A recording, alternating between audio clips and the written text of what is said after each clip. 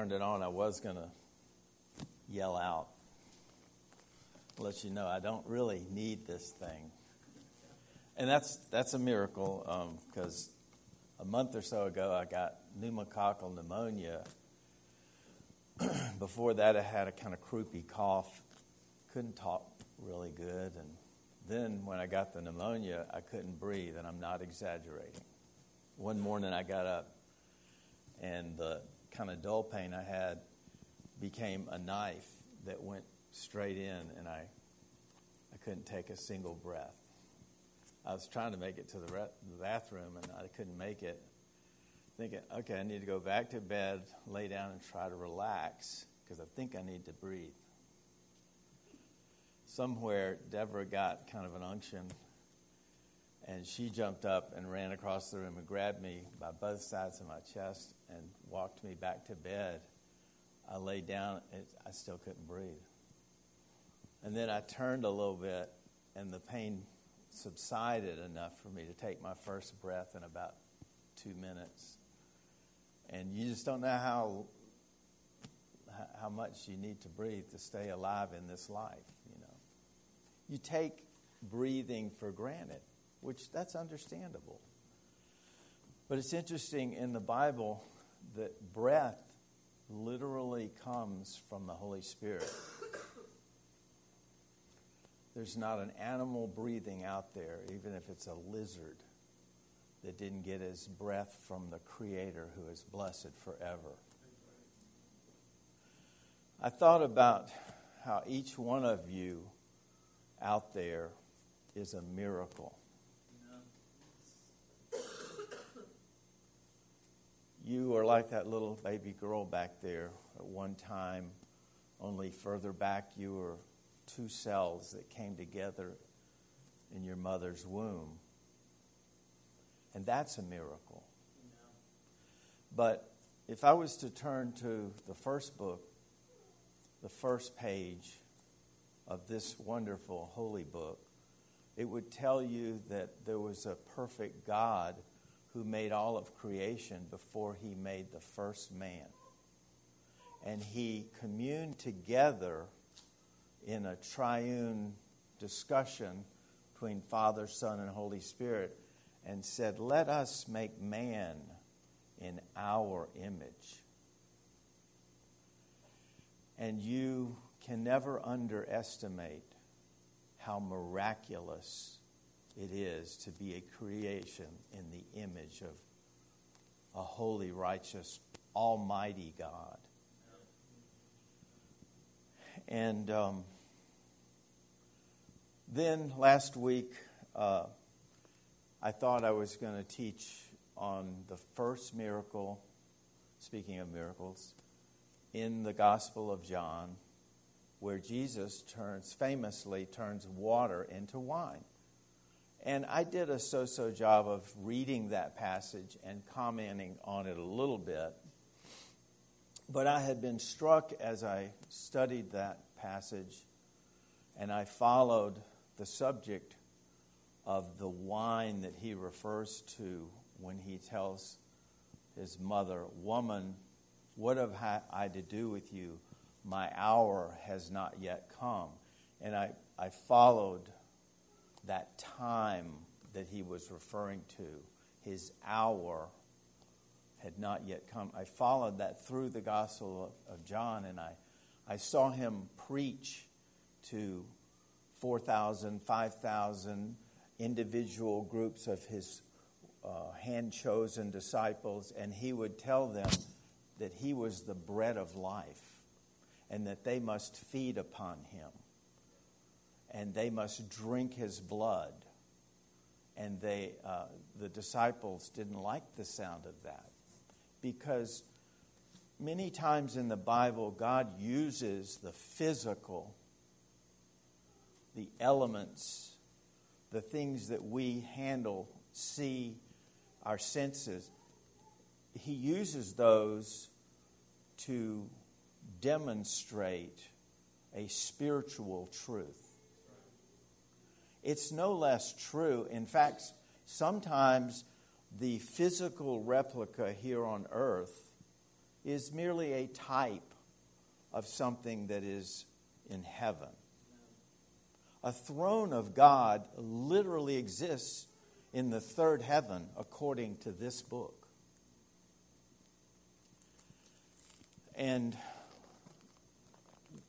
this book is a miracle. I saw on the show this morning, the Gutenberg Bible was printed in 14 something or other. There's only like 6 copies left in existence.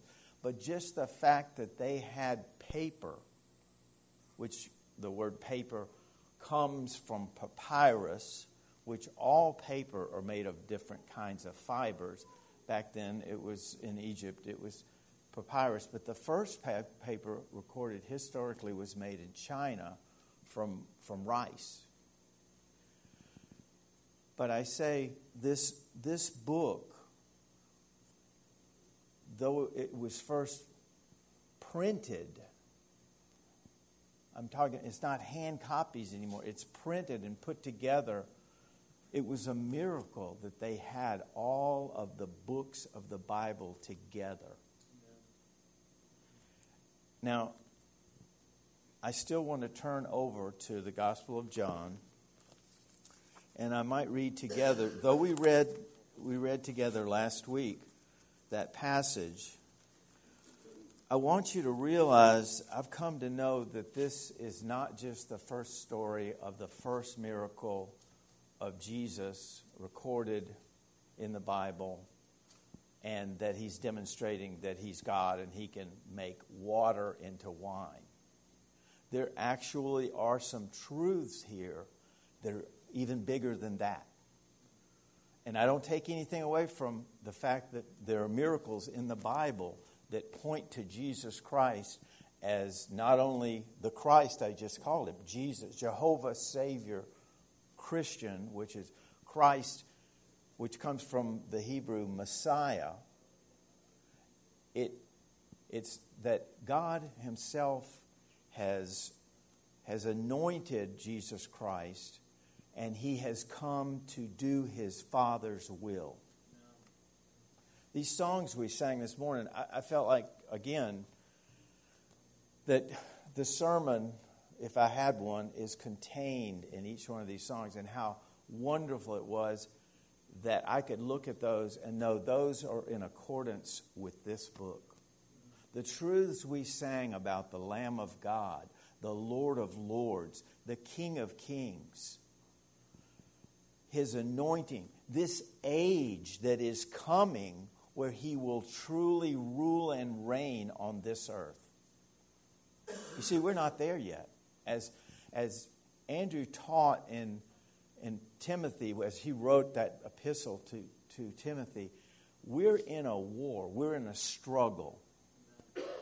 And that's not some unique thing that Paul talks about only to Timothy. He wrote a letter to the Ephesian church, and Andrew had us turn there, and he talks about putting on the full armor of God.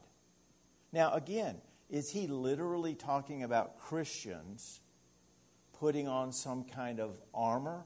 Or is he using physical analogies on this earth to where we put on a breastplate?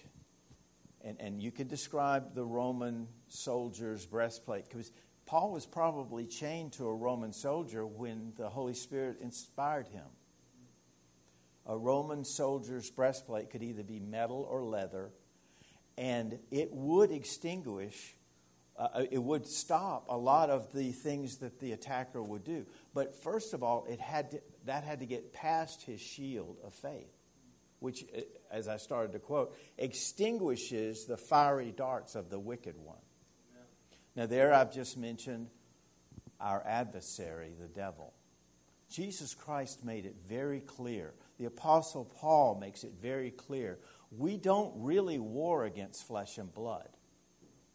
Our problem is not with our enemy on earth.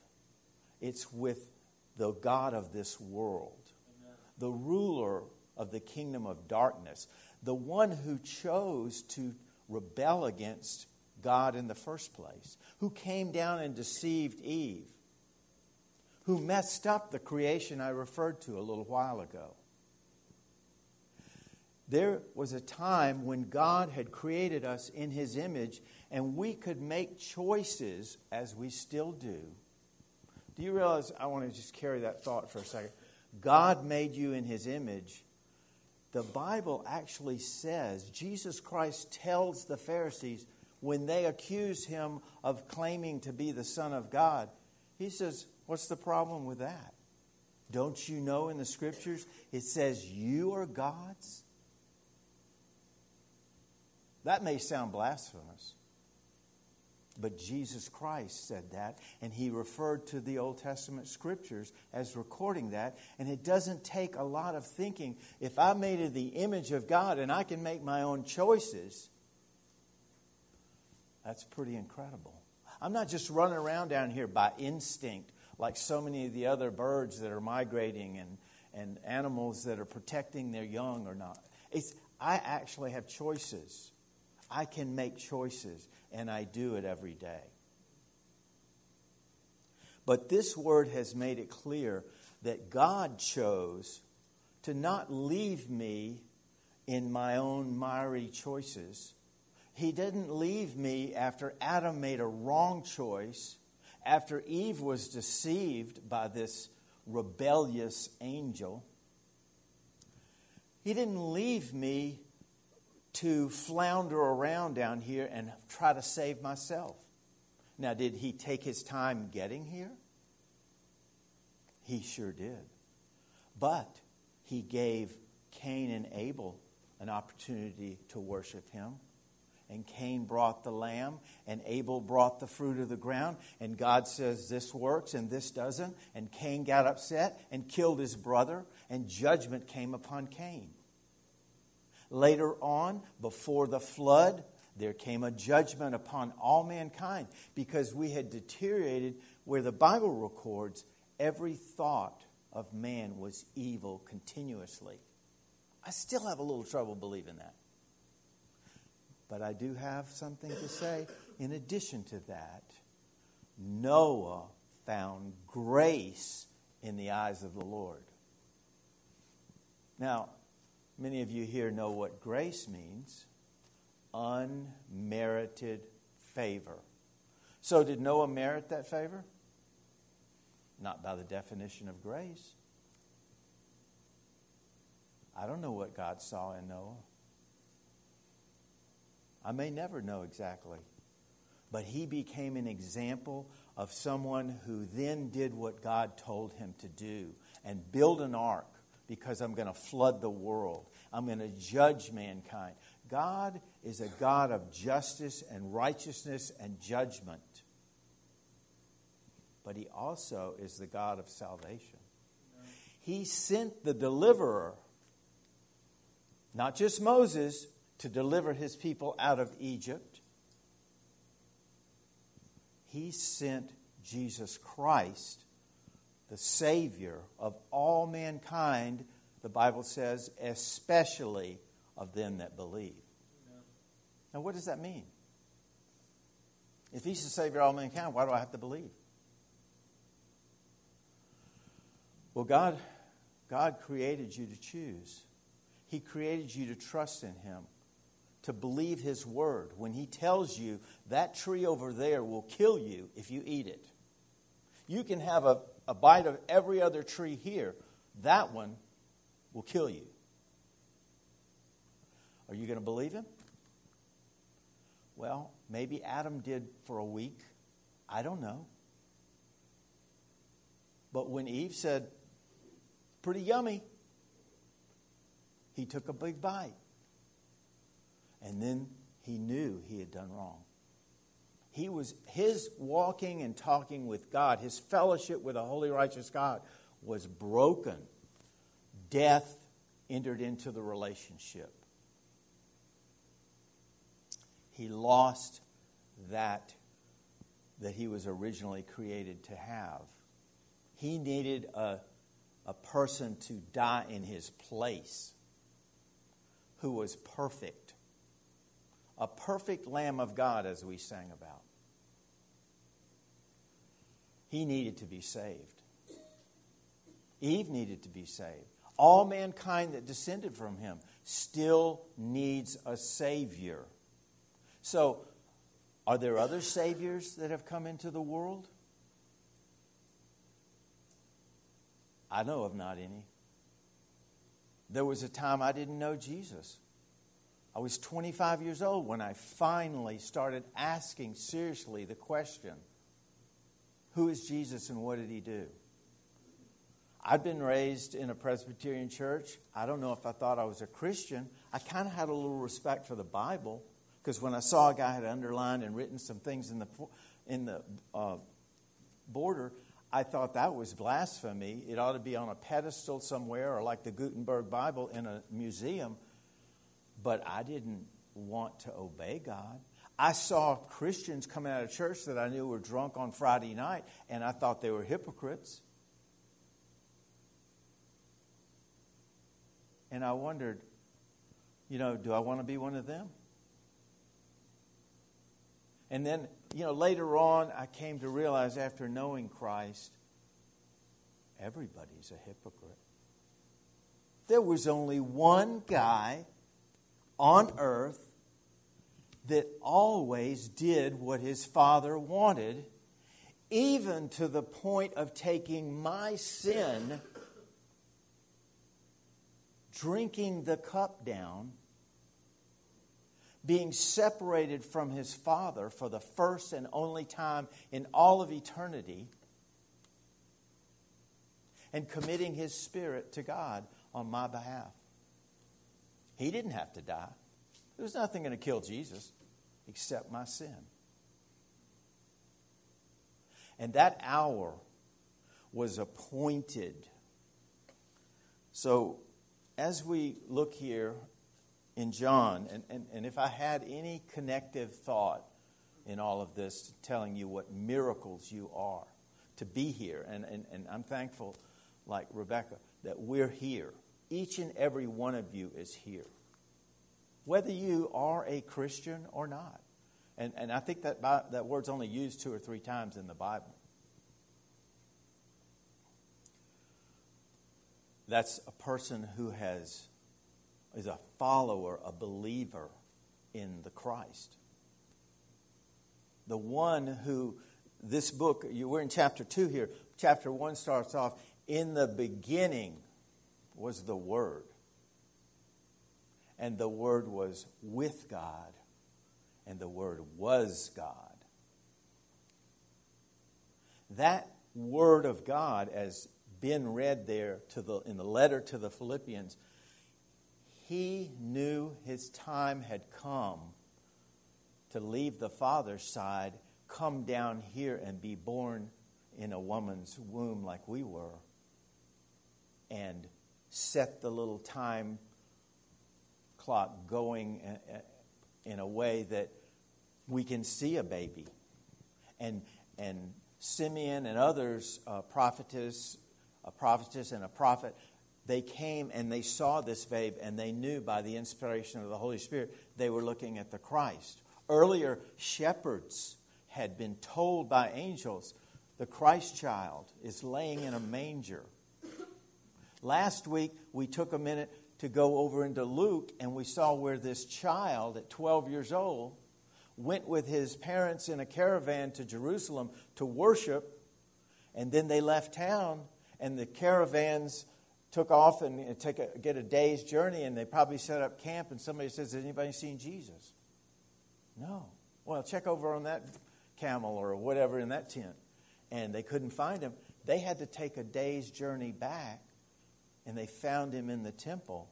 And they came up and said, don't you realize we're anxious? We've been looking for you for 2 days. It's now the 3rd day. And he says, well, what's your problem? Don't you know I need to be about my Father's business? Now, he was 12 years old. It's a sign of a young Jewish boy to start being a man. But he submitted, the Bible says, to his parents, and he left town. But it wasn't until after he had really impressed some people there with his knowledge and his anointing by the Holy Spirit. His insight into the Word. And if I have any insight, it's by the gift of God. And I come up here knowing John, this same John, who is kind of the connector in this thought of mine, he says in an epistle, you have an unction. You have an anointing by the Holy Spirit. So when I come up here, I'm not as an evangelist speaking to some group of people who do not know the truth. I'm speaking to people, God's people who have the Holy Spirit. And it's almost like, okay, it says preach the word in season and out of season. I feel like I don't need to preach the word to these people. They need to be fed and equipped, because we live in a dispensation where God has chosen His people to do the work of the ministry. In my studying this week, I read over in Revelation, which is also written by John, and it says to one of the churches, this much I have against you. You've left your first love. They had gotten all their doctrine right, but they weren't as excited about loving and walking with Jesus as they were when they first got saved. We all have experienced times in our life, if we've been a Christian any time at all, when we used to be more excited about Jesus than we are.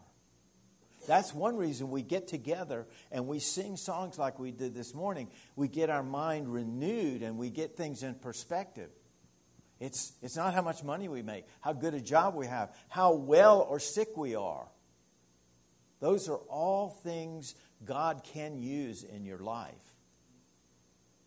One of the things that comes about in this story is, as Ben again read in that passage to the Philippians, count it all joy, not just that you have been chosen by God to believe in Jesus, which is a miracle, but that you have been given an opportunity to serve and even suffer.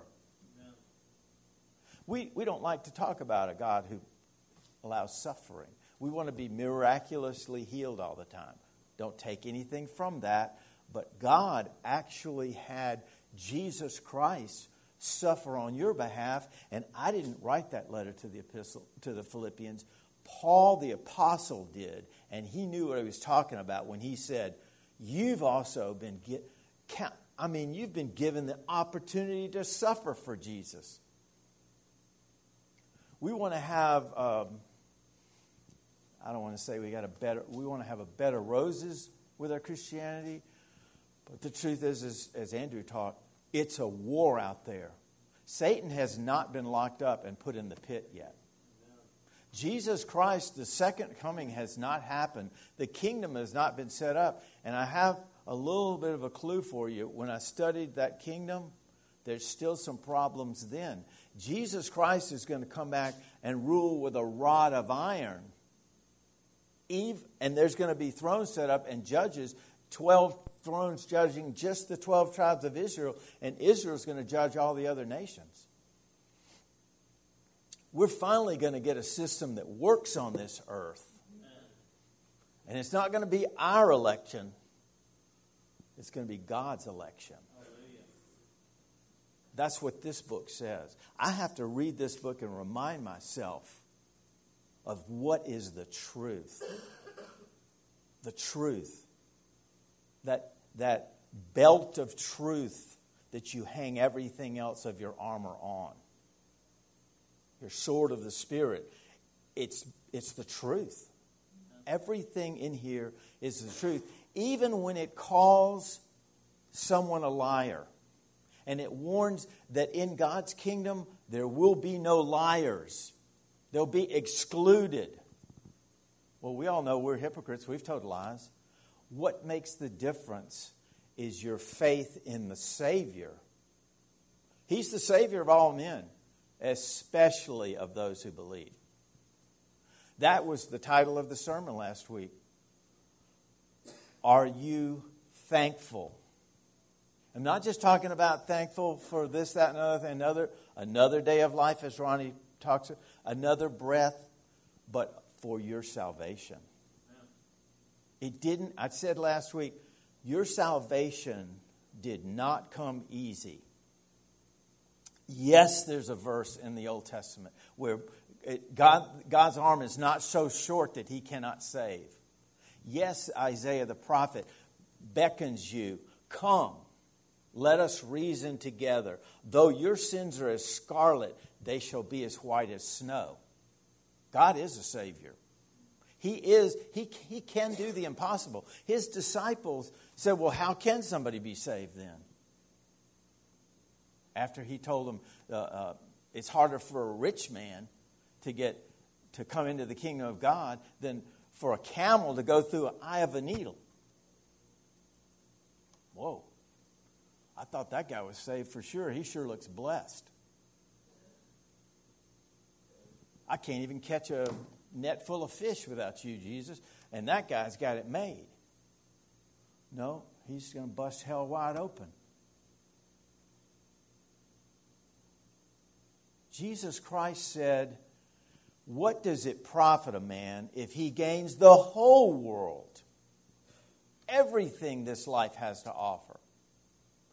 Even as Ponce de Leon, the fountain of youth, what if he could live forever in this world? What does it profit him if he gains the whole world and loses his soul? You know, it's popular now to watch TV and watch zombies walk around. They have no soul. They're Frankensteins. Their bodies made robotically alive again. That's not what God does. God will take you in your mortal body and he will make you have an immortal body like our Lord Jesus Christ.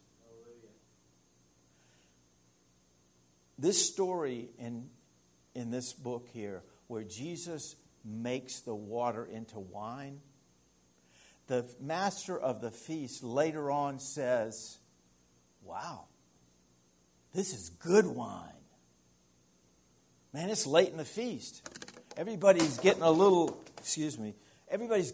bit numb. Now's when they usually bring out the cheap wine. Do you realize, I didn't study the definition of wine, but if I asked anybody out here, you would know basically how wine is made. Somebody has to plant a vine. It has to grow to some kind of maturity and do pretty good getting nutrients out of the ground and mixing it with water and making grapes, right? Those grapes have to be picked at the right time and they have to be put into some kind of a press. And somebody has to press that juice out. Well, you know what you have right there? New wine. And Jesus later on says in the Bible, in Luke, that nobody prefers new wine over old wine. Look it up. One of the encouragements I want you to do is go from today and go see what your Bible says about wine and the other things that Jesus talks about. I am the vine, he said. I'm the true vine. And he who abides in me will bear much fruit. It's very convicting. I sometimes wonder, am I really abiding in the vine? I know he's the true vine. There's other fake vines out there. There's even Antichrist, this book says. But there's a true Christ. God sent him from his side because he loves the world. This book says, God so loved the world that he gave his only begotten Son, that whosoever would, there's that word, believe again, trust. You have a responsibility. You've been given the opportunity to be like God and make your own choices. Are you going to continue being deceived by the devil? He's a liar, Jesus said. He's a thief. He broke into Andrew's trailer and stole his stuff. I don't care who he used. The devil is a murderer. He killed Abel. He has a kingdom of darkness. His agenda is destruction. He wants your soul in His kingdom. I don't know why He wants you burning in the lake of fire with Him, but He doesn't want God to get the glory out of your life. If you don't know Jesus Christ, you need to turn away from yourself and turn to God and ask Him to save you.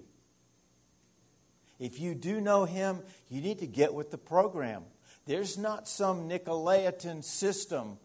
Jesus told the church, this much I thank you for. Though you've left your love, you do hate the Nicolaitans.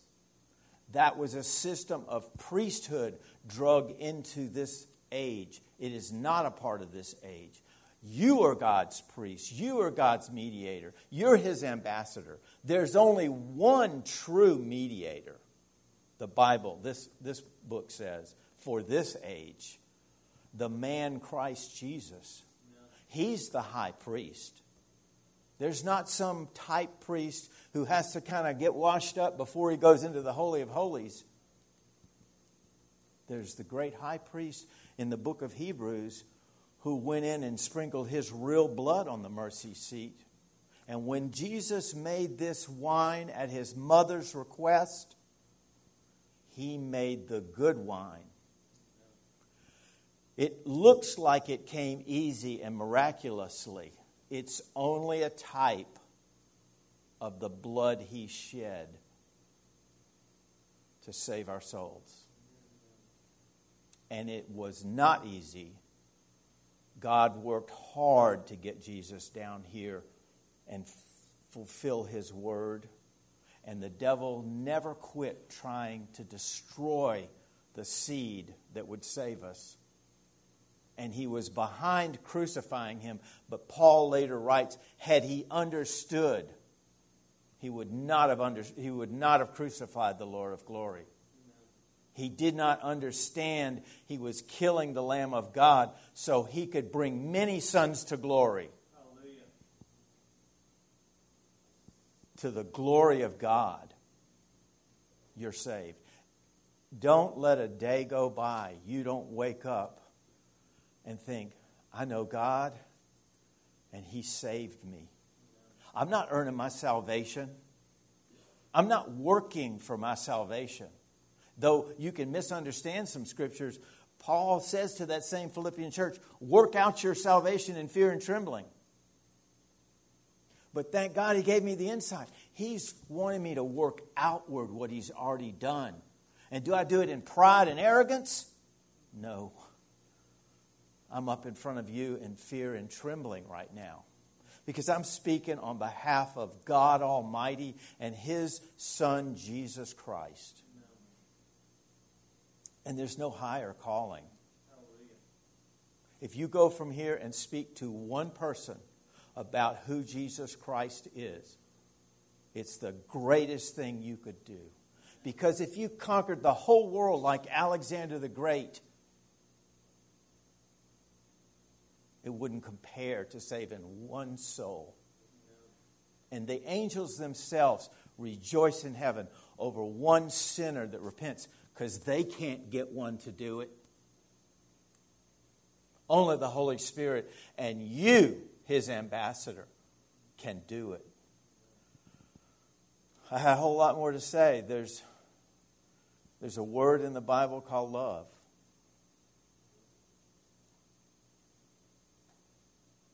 The Bible says, speak the truth, but do it in love. You can say the right thing at the wrong time, and that's okay. But don't say the right thing with the wrong attitude. I've done it too many times. Let God work on your attitude. Have an attitude of gratitude, as they like to say, and it'll go a long way. I owe Greg an apology. I want to thank him for helping on this stage floor. I want to thank everyone who had a part in getting this done this far. I already thanked Sid for swinging that hammer and driving those nails precisely into these boards. And Andrew's desire to do every board correctly. Even though I fought him, and I want to tell him it's not the Taj Mahal, guys. It's just a floor. But by the grace of God, this thing is looking really good. And we needed this stage. We need to get rid of a little of this brown carpet, according to some. But I'm thankful to be up here and representing God Almighty, even if it is a little bit in fear and trembling. And I never looked at my first note, which is what Deborah would have told me to do. Relax. Don't try to say everything. But we're so blessed. Hallelujah. We're so blessed. I read so many verses today about how blessed you are and we are.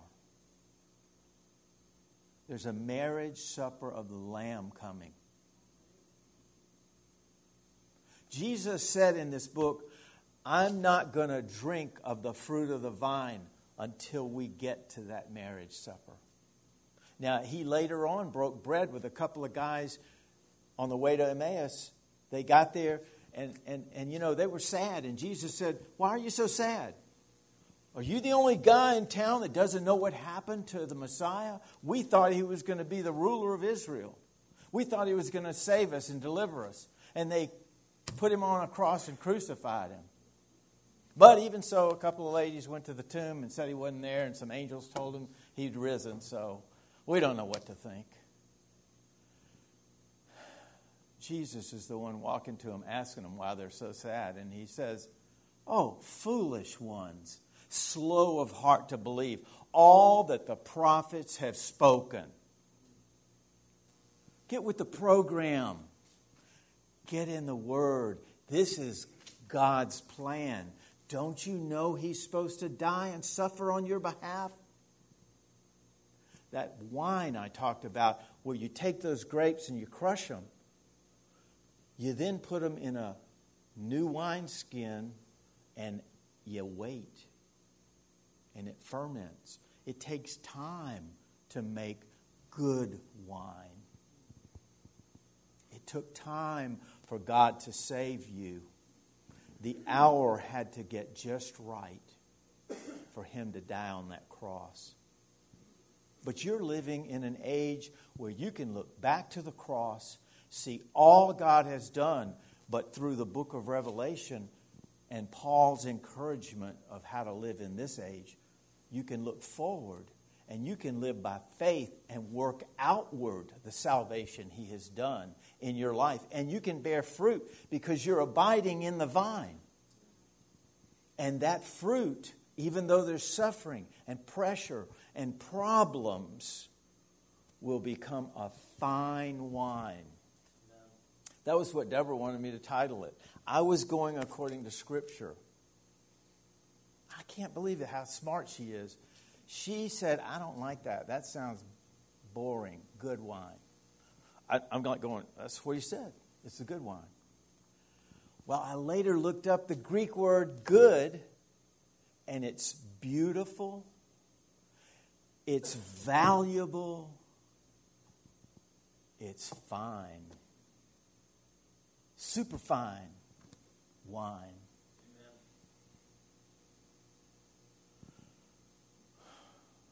The blood of Christ cleanses you from all your sins. Don't wallow in it. Don't let the devil beat you up. Go from here encouraged, united. Come back later, be fed and encouraged on His Word. But you have a calling. You have been called out from the world. You've been empowered and equipped, cleansed and made ready to do the will of God. Did you know that Jesus always did the will of His Father? I already said that. Even to the point of death on a cross. Even to the point of drinking down all the rebellion against God the Father that had ever been done. And being separated from His Father whom He loved. If He can do that, why can't I, by His Holy Spirit, do the will of God in my life? He's my greatest example. To Him, let's pray. Father, thank You for Your Word. thank you for this time to gather. I wish we had more of it, Lord, together, fellowshipping in your word, interacting, asking questions, praying for one another, encouraging one another. As we see the day of your return drawing nearer and nearer, even so, as John wrote, with all the revelation he had, he asked you by the Spirit of God in him to even so come quickly. We need you so much, Lord Jesus. Amen.